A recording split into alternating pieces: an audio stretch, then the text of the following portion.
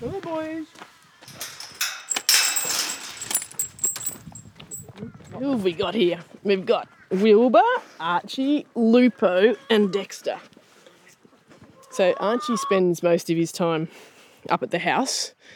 That's the big guy over there. And then these three guard all of the chickens down here. The dogs are just beautiful animals. Absolutely love them.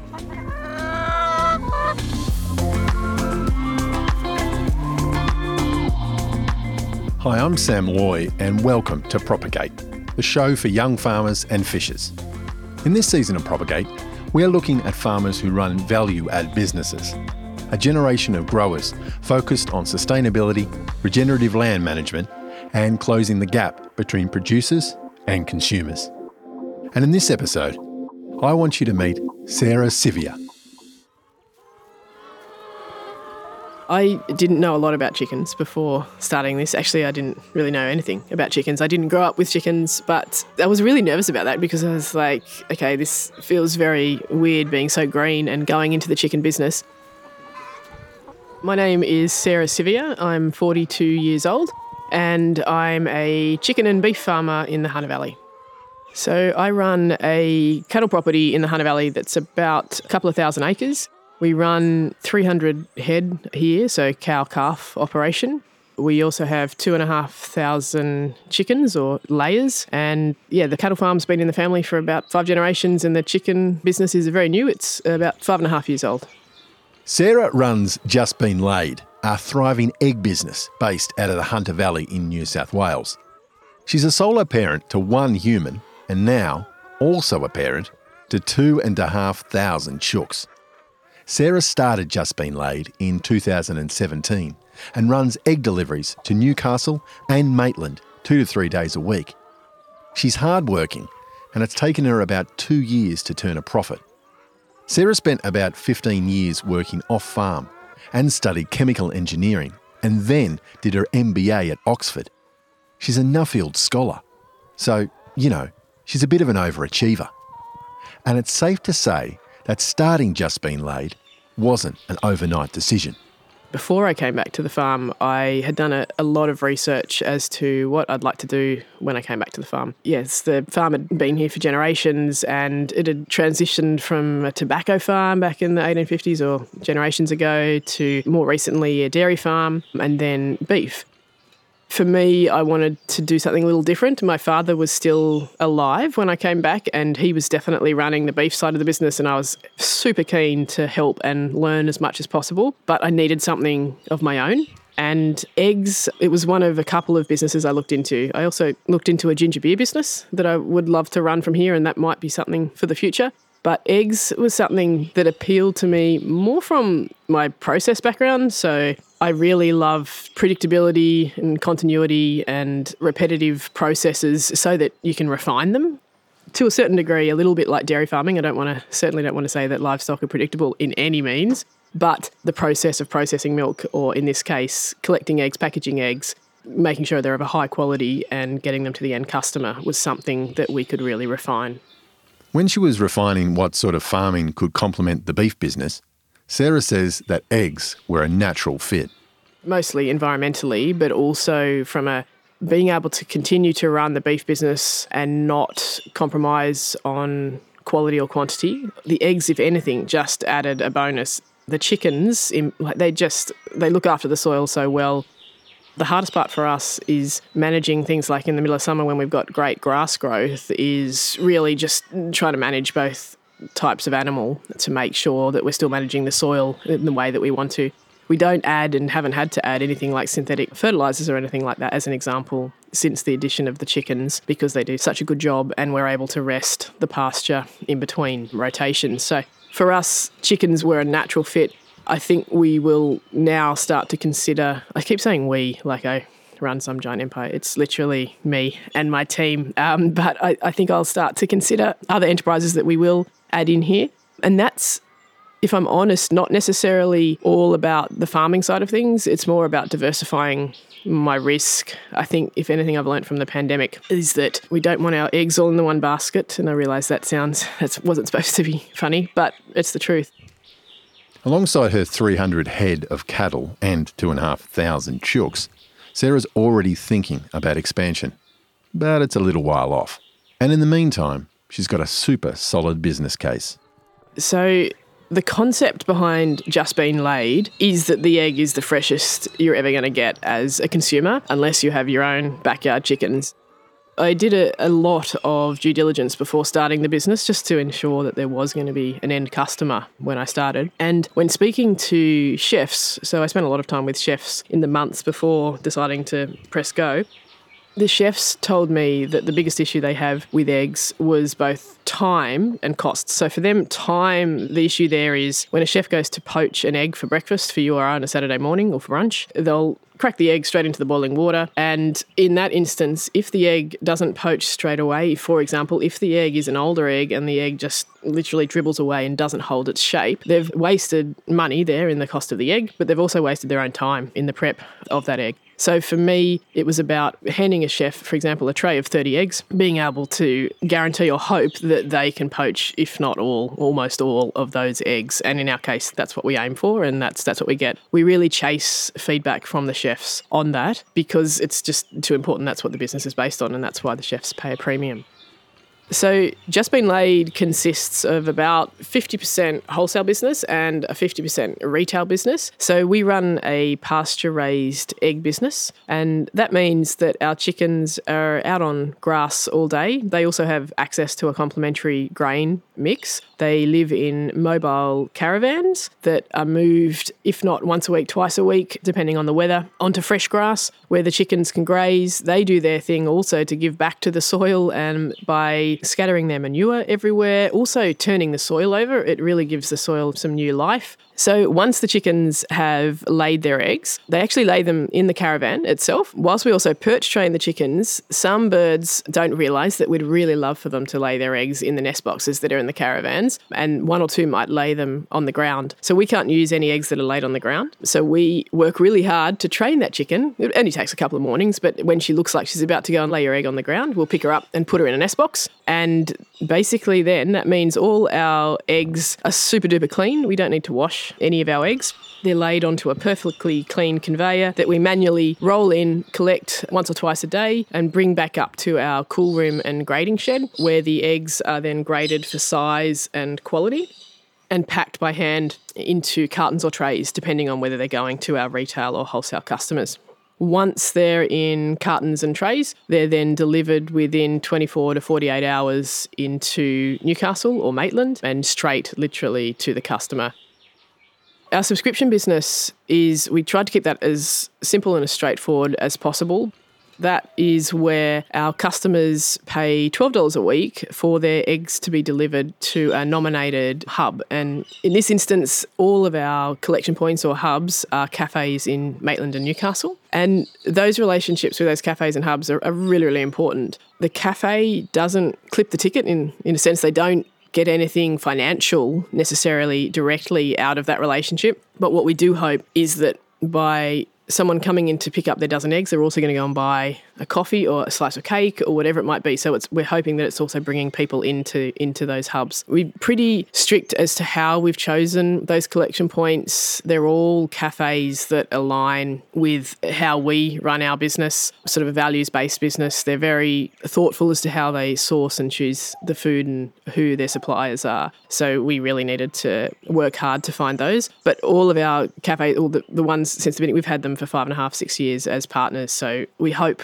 that they're happy with us. We're very happy working with them. And similar to bringing chefs up here to be involved with the egg business, we will often bring up the teams from our collection points because, if I'm completely honest, they're the face of our business, really. They're the contact point that our customers have, or the first contact point that our customers have with the eggs. So the barista who's making their coffee needs to be able to talk about the Just Been Laid business. We don't have a Just Been Laid representative in every hub, so we need those guys and girls to come up here, see how we run our business and be able to talk to how our production method works. Sarah's really passionate about keeping her local community connected to fresh produce, and her business model reflects that. Her egg subscription model is also very functional. So the subscription model came about because I really wanted a predictable cash flow. Cash flow, if anything, if you're talking about lessons in the business that I've learnt, for me, cash flow is king. Everyone says that. It's really true. If you don't have cash, you can't invest in your business. You can't pay your employees, you can't pay yourself, all that sort of thing. So it's common sense, but it's really important. The subscription model was a way of being able to say we are getting paid for the eggs before the eggs are even laid. And I was unsure. I didn't know whether people would like the concept. 6 years ago, it was quite different to be, I'm going to pay upfront for a product that hasn't been laid and hasn't been delivered yet. I was nervous as to whether we were going to get enough subscribers to keep the business kicking along. But the way I was able to manage that to start with was by starting smaller. So yeah, I only had 400, 450 birds to begin with. And also I had another way of selling the eggs, and that was through the farmers market and also through a partnership with one bakery. Look, if everything hit the fan and we couldn't sell the eggs, I was able to sell the eggs to a bakery pretty much at cost, which I didn't mind at that point because that meant that every egg we were producing was being sold. We had no spare eggs. So that was the worry I had. It was, I suppose, a bit like dairy farming. You can't say to the chickens, hey, look, if you could just hold off today, that would be great. That's not a possibility. So we needed to have, I wanted to have an end market for every egg that we produced.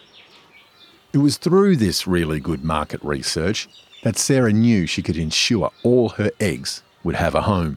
That was where I was most nervous. That's the biggest risk, because how do you actually find, keep them happy, though, especially the subscription or retail business. So to actually start the business, I spent the first couple of years at a farmers market in Newcastle, and that was a great way to meet potential customers, both chefs and direct to end customer. The chefs came about by being able to offer that value proposition of, here is an egg that I believe you can poach. If you cannot poach an egg in this box of 15 dozen, let me know. We will give you X number of eggs free as a result. And we didn't hand away any eggs for free, so we hoped we were doing something right there. So one way of engaging with chefs is to actually get the chefs up to the farm. It's a lovely part of the Hunter Valley. We're on the Allen River at the base of the Barrington Tops.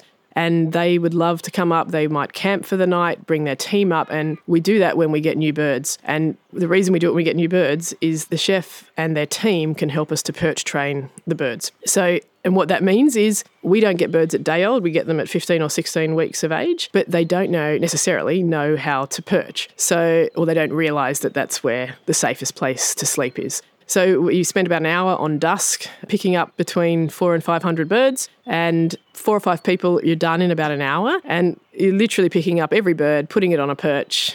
Some of us will actually talk to each bird as we're telling them goodnight.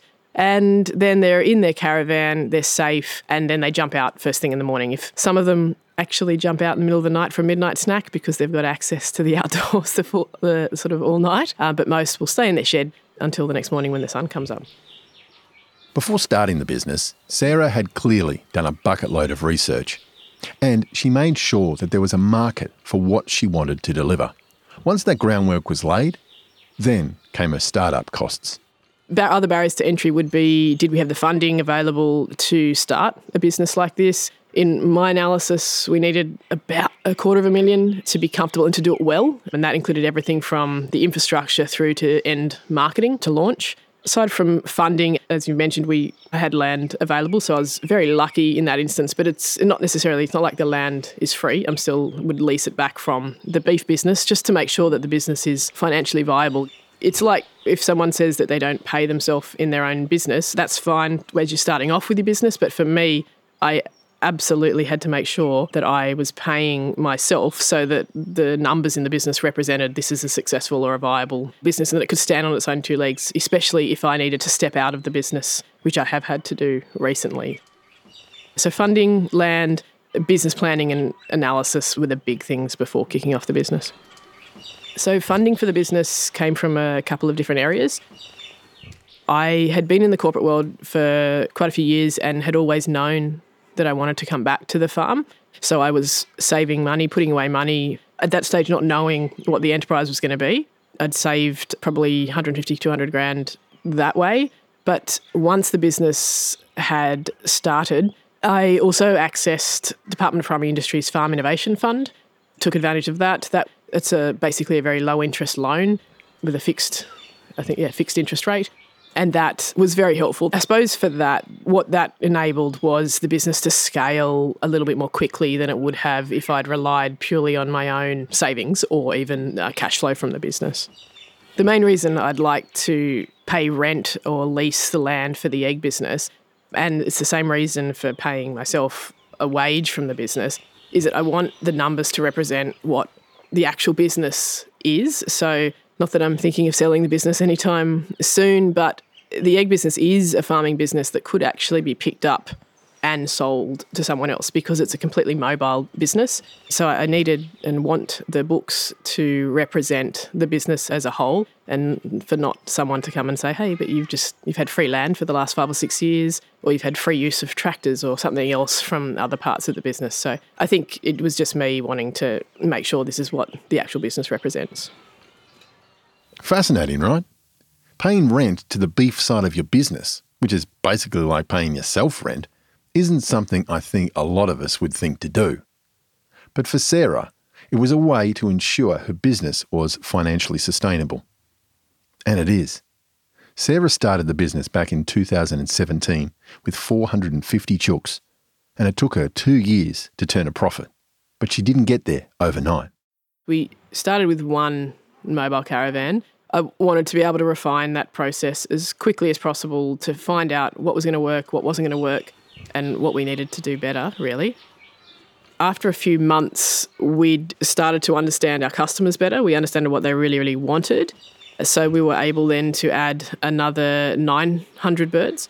And now we're sticking to about 2,500 birds. There's often suggestion to increase.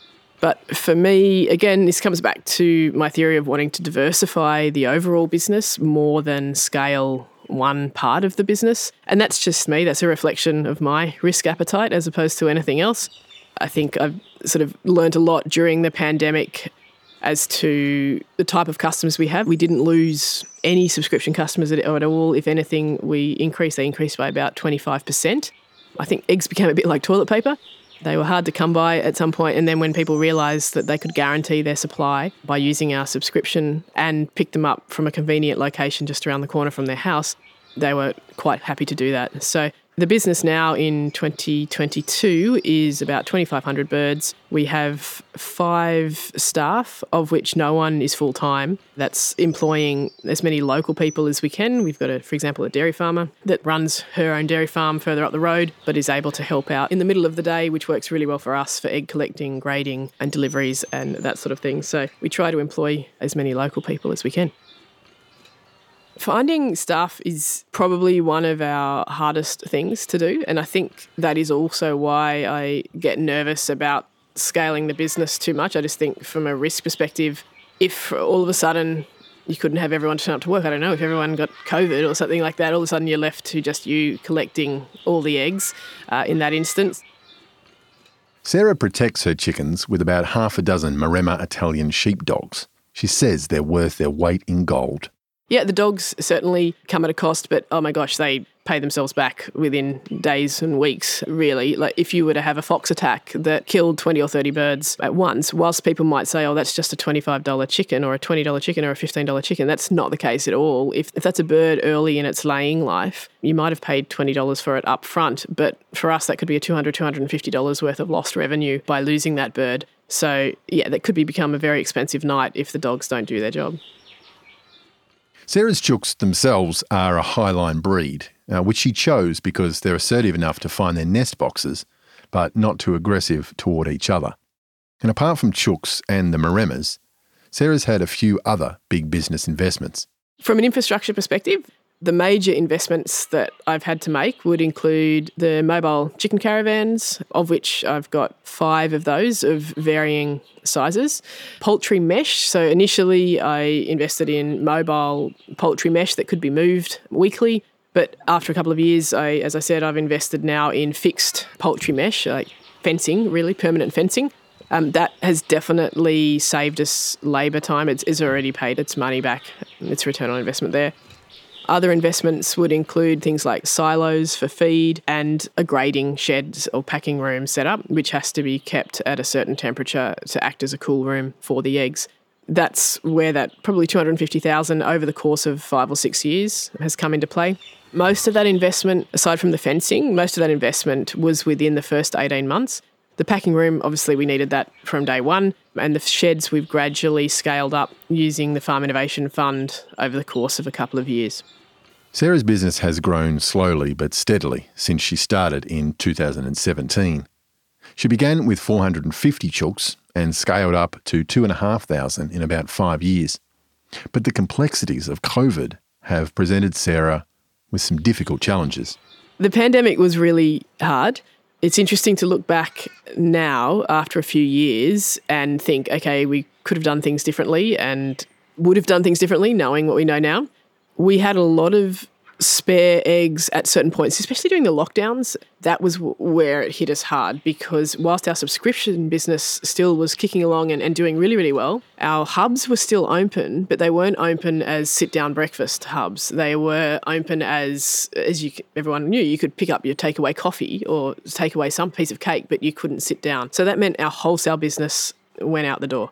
Ever since we started the business, one of the core philosophies of the business is to make sure that we're also donating around 5% of our production to food charities.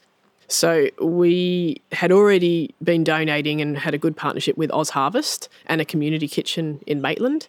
But we went from giving them, say, 3 or 4 boxes of eggs a week, so 60 dozen a week, to at times we were sending 30 or 40 boxes. Whatever 40 times 15, what's that, 600 dozen in a couple of those instances in a few weeks each week, straight into Oz Harvest, which is absolutely fine because the eggs were going to people that needed them and they were going to great use. It was just really hard financially because as we've said before, you can't tell the chickens to slow down or to stop eating or to stop laying eggs. They still needed to be fed as much as they were being fed before. We still had the team on here. We didn't lose anyone from the team during any of that time. And I actually wasn't able to be in the business collecting eggs day to day because I was 8 or 9 months pregnant and then now have a little one. Yeah, everything was happening all at once. I had savings, so that's where the team was getting paid out of for a few of those lockdowns. But things ramped up again really quickly afterwards. Sarah's business smarts are only eclipsed by her super hard working spirit. She basically never stops. Her phone's always ringing, and all the while she's looking after a small baby. But within all of that, she still has a chance to reflect.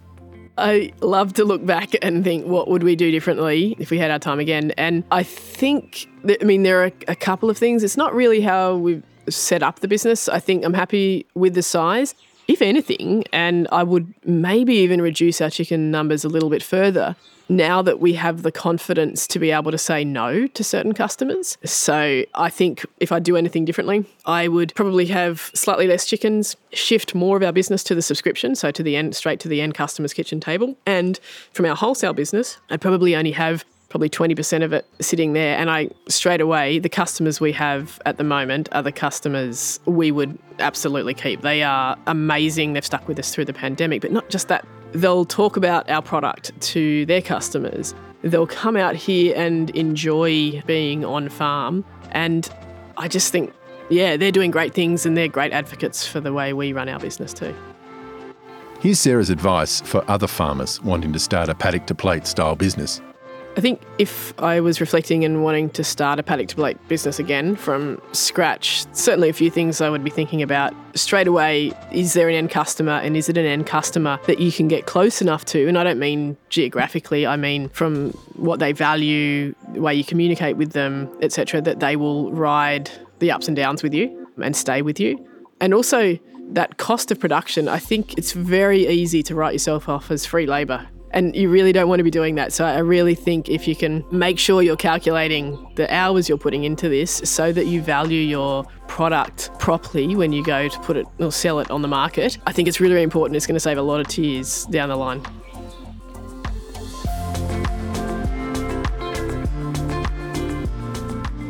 A big thanks to Sarah Sivia from Just Been Laid Eggs for having us at her farm in the Hunter Valley. All episodes of Season 4 of Propagate are out now.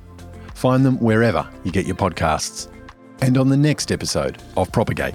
So how our cow works is From the paddock to the plate, I guess we're controlling the whole supply chain. Our farmers supply us through direct consignment. We have worked with over 100 farmers all across New South Wales, Queensland and Victoria. They supply the livestock to us. Propagate is a podcast from the New South Wales Department of Primary Industries and an initiative by the Young Farmer Business Program.